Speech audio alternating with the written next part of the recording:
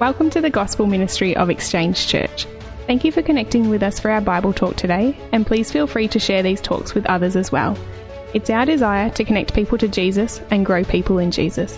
To find out more about us, please visit our website www.exchangechurch.org.au. We have been speaking through the first book of Samuel over the last few weeks, and a couple of little interruptions with the floods the other week, but we got back to it last week, and for about week 4 or week 5, so if there's any talks you've missed out on, you can go back to our YouTube channel and you can catch up there on some of those talks. But today we're going to move into 1 Samuel 12, but before we get there, at the start of each year in the USA, they have what is called the State of the Union Address. Who's ever watched that or knows about that? A few hands have gone up. They have what is called the State of the Union Address, and what actually is there is the President speaks to both houses of government there in the US, and his address is televised right across the country at the same time. So it's a very sort of momentous occasion each year where the President gets up and delivers this address for the country, where the President gives an assessment of where the nation's at that particular time, and then talks about the path going forward and how that will look for them. Now, unfortunately, it's been very heavily politicised over the last few years, but prior to that, probably 10 and 20 years ago, it was a very significant occasion when they got up and gave this State of the Union Address. Well, today, in a watershed moment here for Israel, Samuel's going to do the same thing for us as we come into Samuel chapter 12.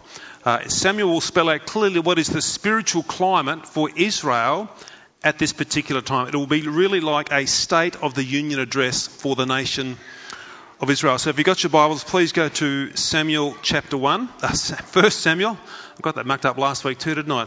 1 Samuel chapter 12. And we are going to follow on from where Esther read well for us before, verses 12 through to 25. So 1 Samuel chapter 12, and we're going to read from verse 12. And when you saw that Nahash, the king of the Ammonites, came against you, you said to me, "No, but a king shall reign over us, when the Lord your God was your king.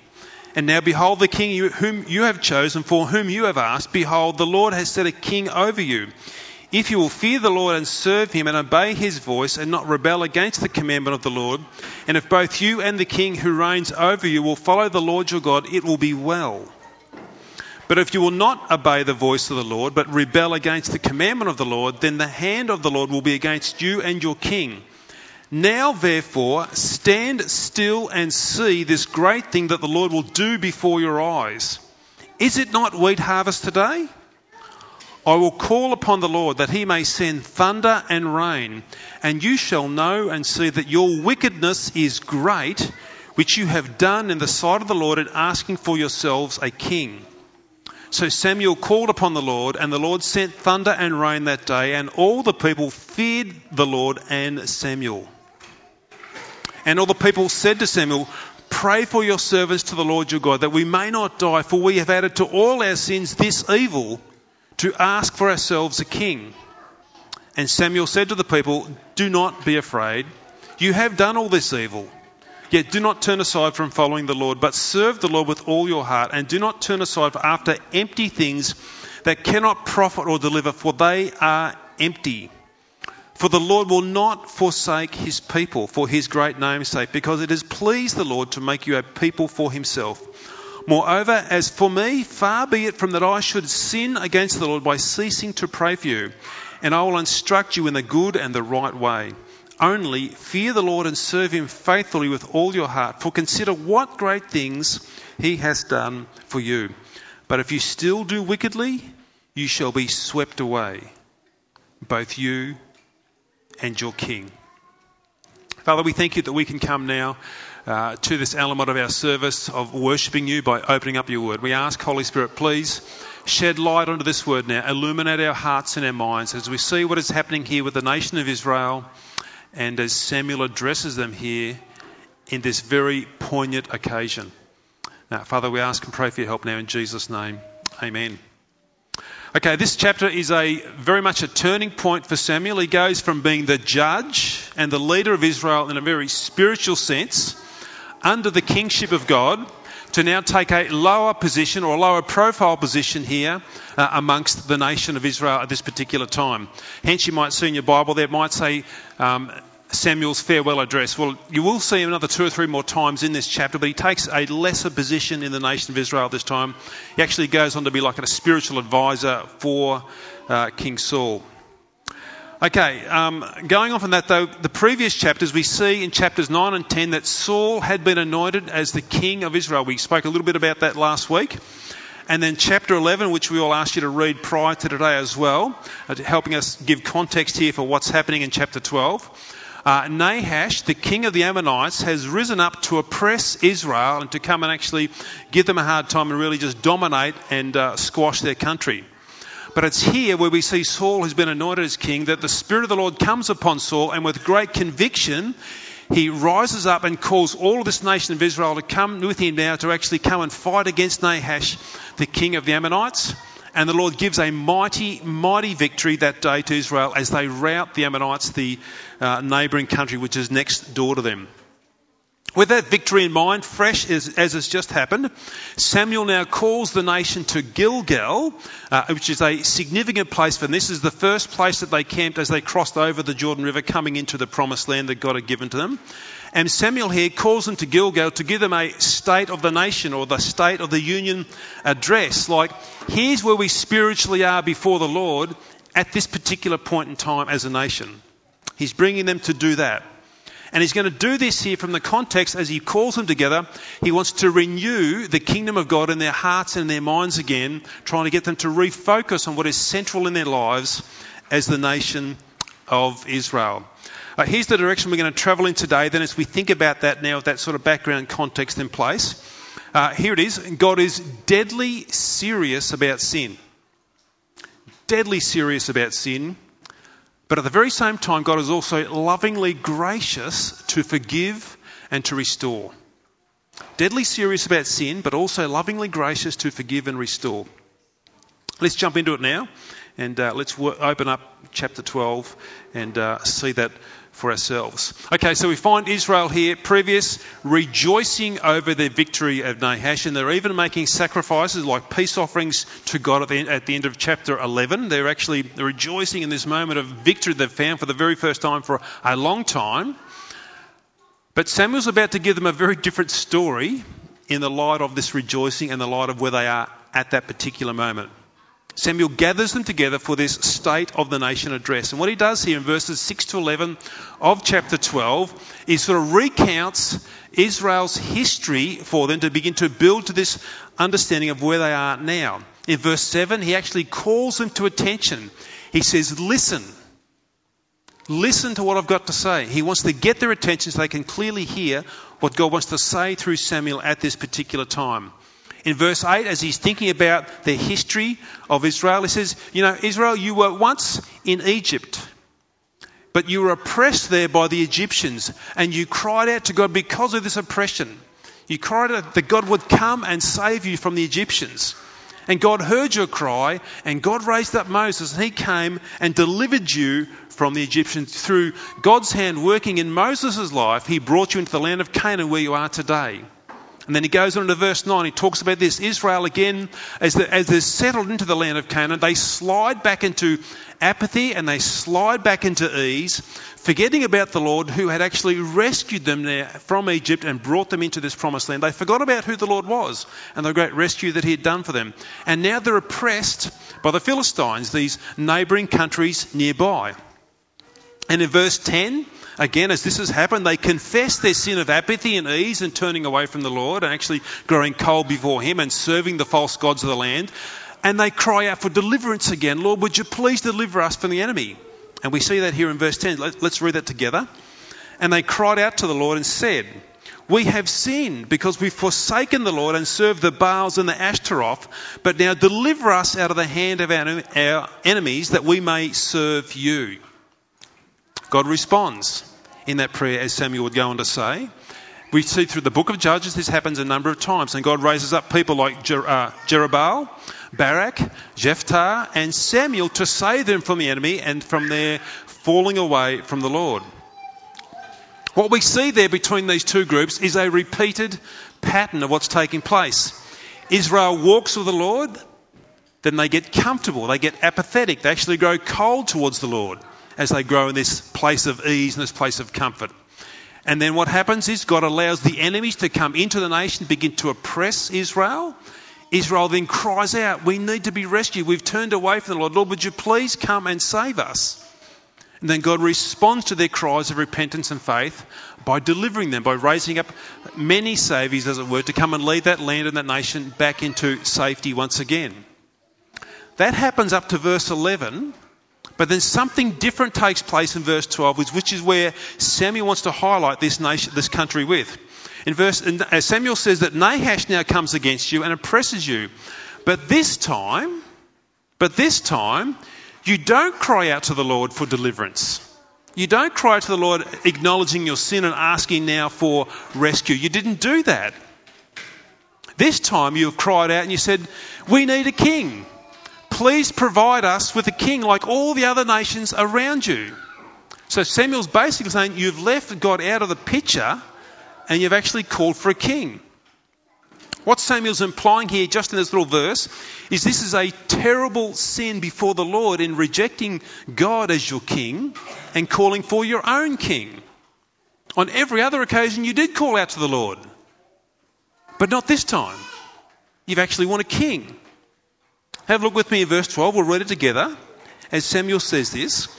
And when you saw that Nahash, the king of the Ammonites, came against you, you said to me, no, but a king shall reign over us when the Lord your God was your king. We don't want God. We want another king, just like all the nations around about us. We don't want God to be our king. We want our own king. That's what we want. Now, I'm not going to focus so much today on this rebelling from God. We're going to get to another side of it in a minute, but let's just put a little bit of detail here with it. Israel doesn't get it. When we turn away from the Lord, our lives become a train wreck. Sometimes we can put a really good front on, but the train wreck's all behind the scenes that other people can't see. Sometimes our lives are imploding in all sorts of ways behind the scenes. We fail to recognise God as his rightful place in the universe as our sovereign creator and our sovereign Lord. And then we experience all manner of brokenness in our lives because of this rejection. And Israel, at this point, still doesn't see that.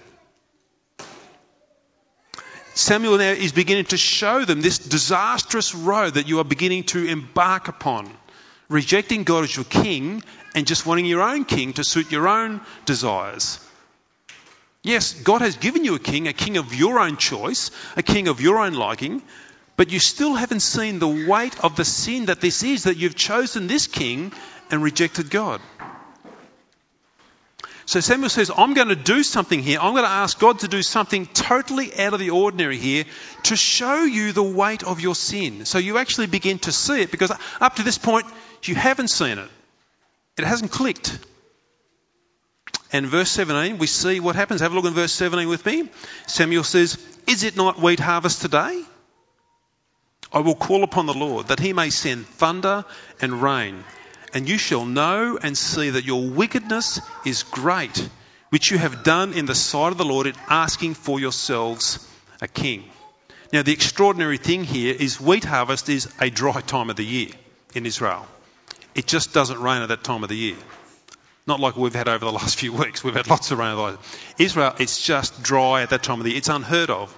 But in verse 18, God sends and visits Israel with cracking thunder and a downpour of rain all over their wheat crops. It just dumps everywhere. God brings that rain and he drops it right there. What is God doing? God is showing his divine displeasure that they've rejected him. A very visible evidence here of God's divine displeasure in what they've done. Let's not miss the point here that what Samuel's trying to communicate to Israel and what God's also trying to communicate to us as well. God is deadly serious about sin breaking into his world through fallen human beings who sin against God. Deadly serious about that. This is not small. It's deadly serious.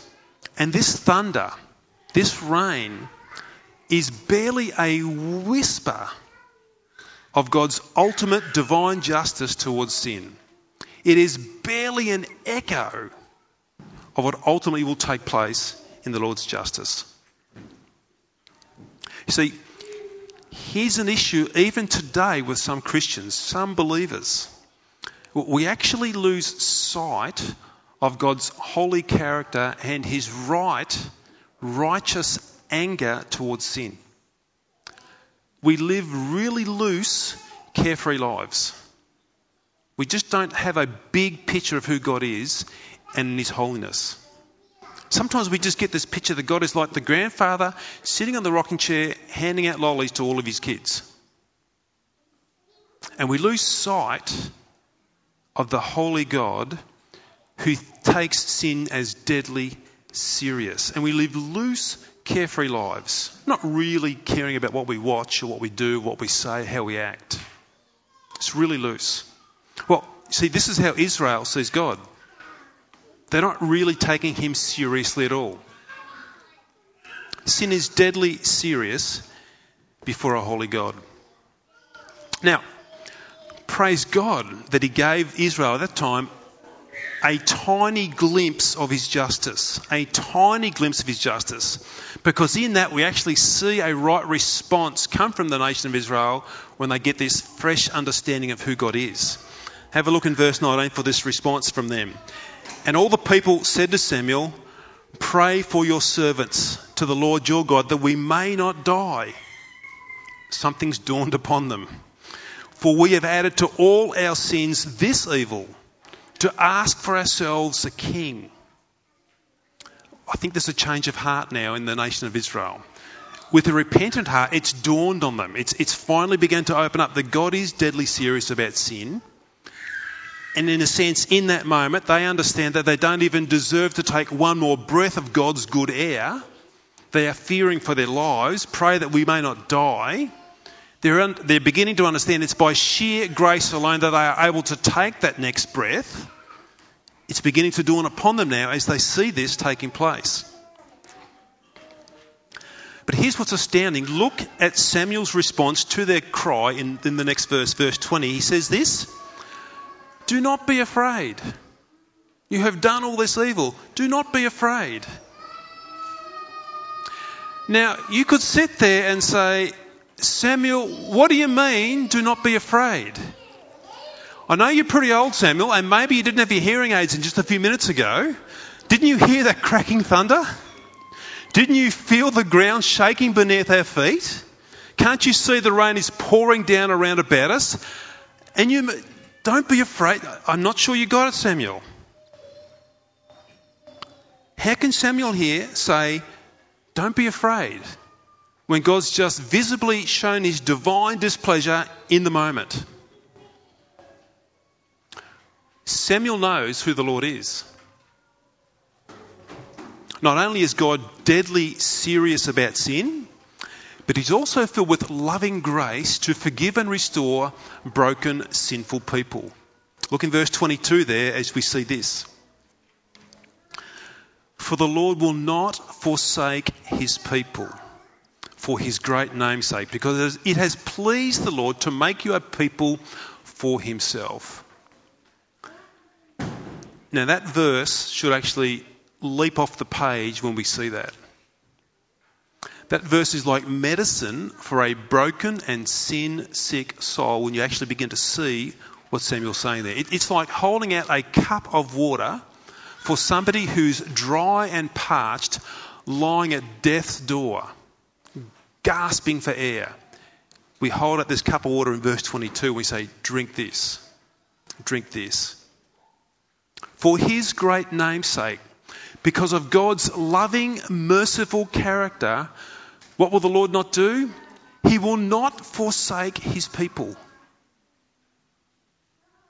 He will not abandon his people. He doesn't cast off his people.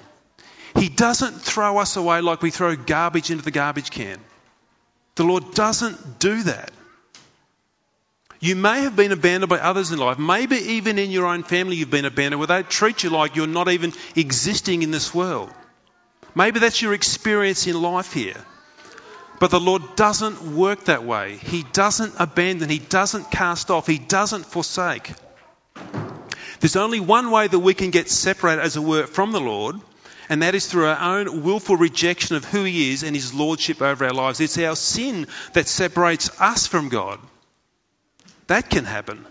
But even here, with Israel guilty of great sin, sinning so badly against God, He holds out a word here of grace. He holds out a word here of forgiveness and for restoration in the heat of this moment, in the challenge of this time. Now think about them for the moment. Can you imagine as they experience their God's displeasure over them, that visible demonstration of that? Can you imagine the guilt and the shame beginning to pile up, as it were, in their own minds? Thinking back over all the decisions they've made in electing this king, and all their other decisions in rejecting God in the days and the weeks and the months and the years gone by. Can you imagine the guilt and the shame in that moment when they see God's divine displeasure there? It would be like a lead balloon weighing upon them, this guilt and shame. Because they think, we're doomed. We don't deserve to live. Our sin is a mile high. Guilt and shame crushing them, feeling like they should be forsaken. But they're not. Isn't that one of our culture's perhaps quietest millstones that hangs around our necks at times? This idea of guilt and shame that every one of us carry to some extent in our lives. We've all inflicted pain and trauma upon people through our selfish actions, and our conscience declares that guilty verdict to us when we know we've done that. We feel a sense of guilt. We feel a sense of shame. We replay those words in our minds that we've said to somebody, knowing that we've caused hurt, knowing that we've offended them, knowing we've caused that, and we feel ashamed of what we've done. There's a sense of guilt. There's a sense of shame there. But here's what happens, perhaps in the culture. We actually become the masters of self-justification. We convince ourselves that when we've hurt somebody, and we might just feel a little pang of guilt or shame, we convince ourselves by this self-justification, they deserved it. And we try and calm our guilt or calm our shame that way. They did something to me, I just paid them back. They deserve what they got from me. And we use that to pacify our conscience. They deserve that. We try and quiet our guilt or shame like that. Sometimes guilt and shame would ramp up in our mind for what we've done. And here's another way that we might try and deal with guilt or try and deal with shame. We just say, well, there's no point dwelling on the past. What's done is done. I'm not going back to think about it now. I'm just moving on. And we try and quieten guilt and shame that way. I'm just not going to go back there.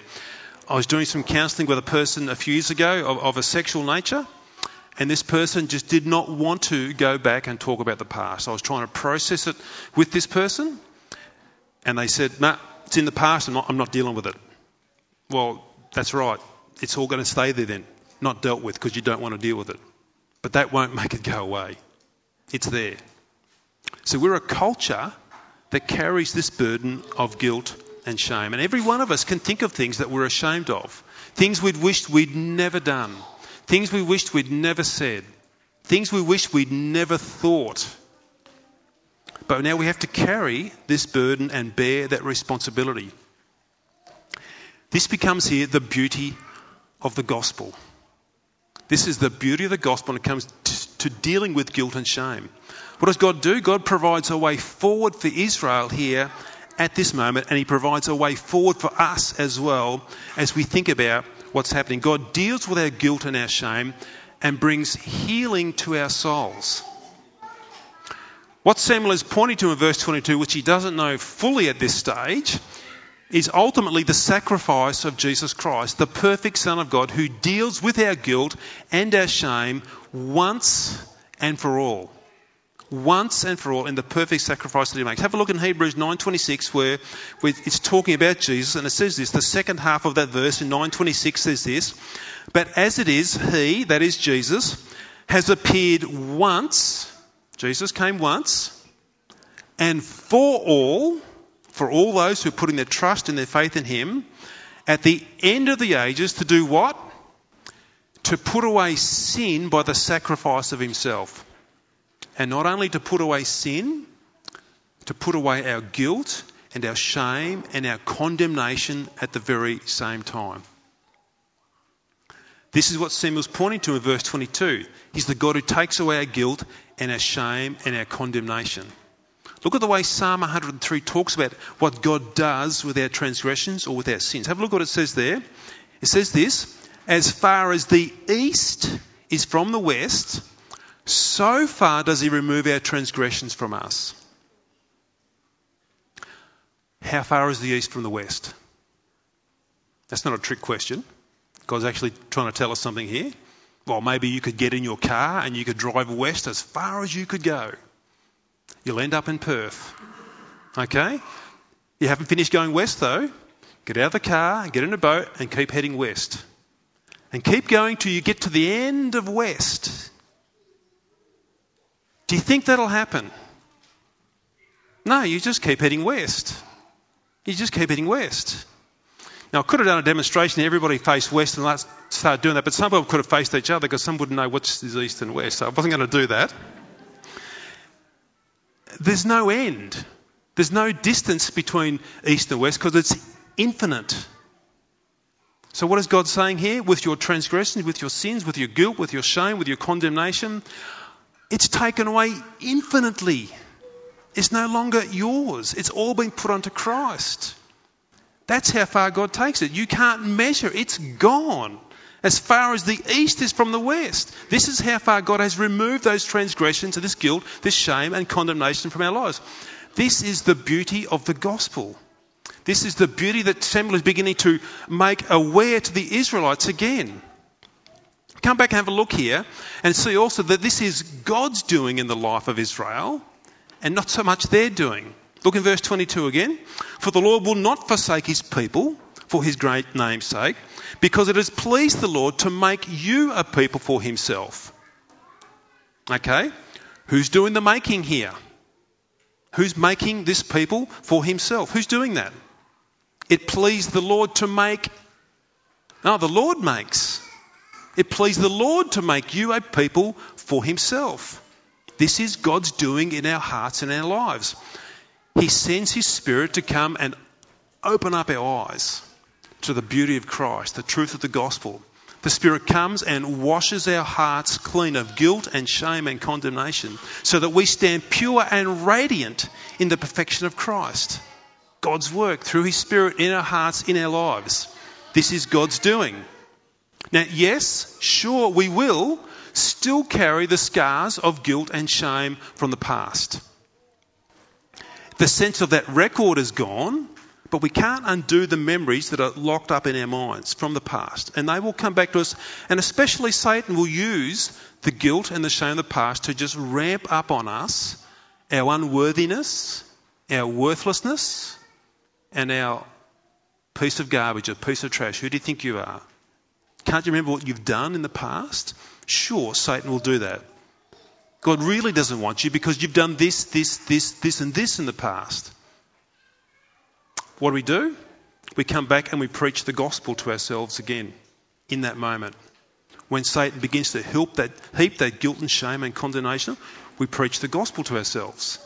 We come back to 1 Samuel chapter 12 and I can see myself in that story. I'm just like the people of Israel.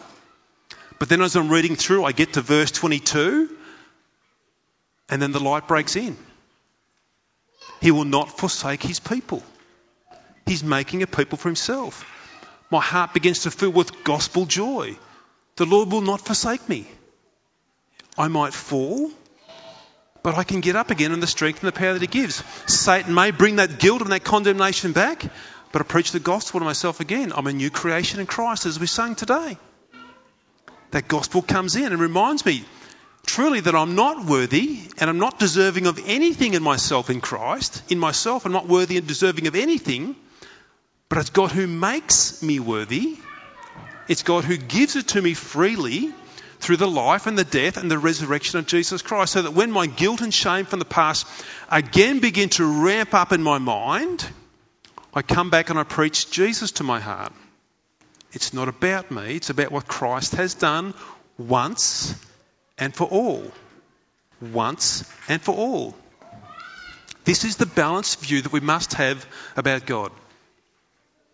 As Samuel's giving it to us here today, that God is deadly serious about sin, but he's also lovingly gracious to forgive and restore us to himself.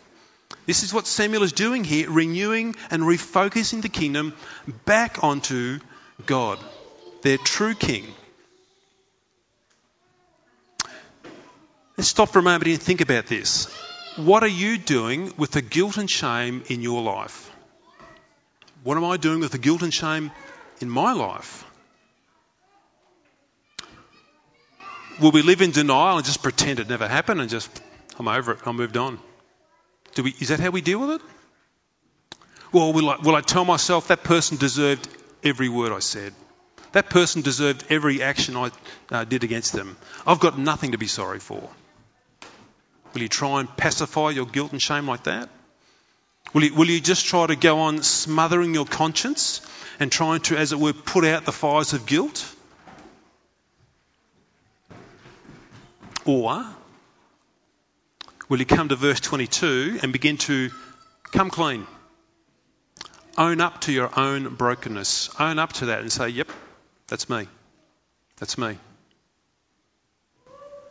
Stop trying to hide behind a whole range of excuses, putting up another smoke screen until the smoke begins to clear, and then you've got to find another smoke screen again to hide behind. Come out in the open. That's what the Lord asked. Come out into the open. Why? Because he already knows everything about you and I. He knows every experience that I've been through and you've been through. There are no secrets of God. He sees everything. He knows everything. What is he pleased to do? Jesus is pleased to make a people for himself. Jesus is not here to forsake us. He's here to pour into our lives through his life, death and resurrection, forgiveness and freedom. This is what Jesus wants to do. Are we willing to embrace that? Are we willing to come in and receive that gift from him, to be set free from that guilt and that shame and that condemnation of our sins? Let me finish here with this last verse, second last verse of this chapter that Samuel says. And he says this to the people of Israel: only fear the Lord and serve him faithfully with all your heart. Why? For consider what great things he has done for you. Totally undeserved, totally unearned, but consider what great things he has done for you. Let's pray. Father, we thank you today that we can come and open up your living, eternal, breathing word. Lord, we thank you that your word is quick and powerful, sharper than any two-edged sword, discerning the thoughts and the hearts and the intentions of man. Father, we pray today as guilt and shame rises up within us from all that we've done in the past, there is only one way to deal with that, Lord, and that is through the blood of Christ, his sacrifice of the cross that takes away all of our guilt, all of our shame, all of our condemnation. Help us today, Lord, I pray, to be willing to come clean, to hide behind those smoke screens no longer, Lord, to put up those excuses no longer, Lord, to humble ourselves before you and to know that you come with welcome arms, gladly receiving us, making us new, wiping us clean, cleansing us, Lord, and calling us your very own. And Lord, today, when that guilt and shame tries to rear its head again, may we preach Christ into our own hearts and souls again, to say that there is now no condemnation for those in Christ Jesus. Help us to get that truth today, I pray, Lord, and help us to live that truth out. Father, we ask that, we pray that now in Jesus' name. Amen. We trust you have enjoyed our Bible talk from today. If you have any questions or comments from today's talk, please feel free to contact us at info@exchangechurch.org.au. Also, we love to welcome new people at Exchange Church in person, so consider yourself invited to be with us.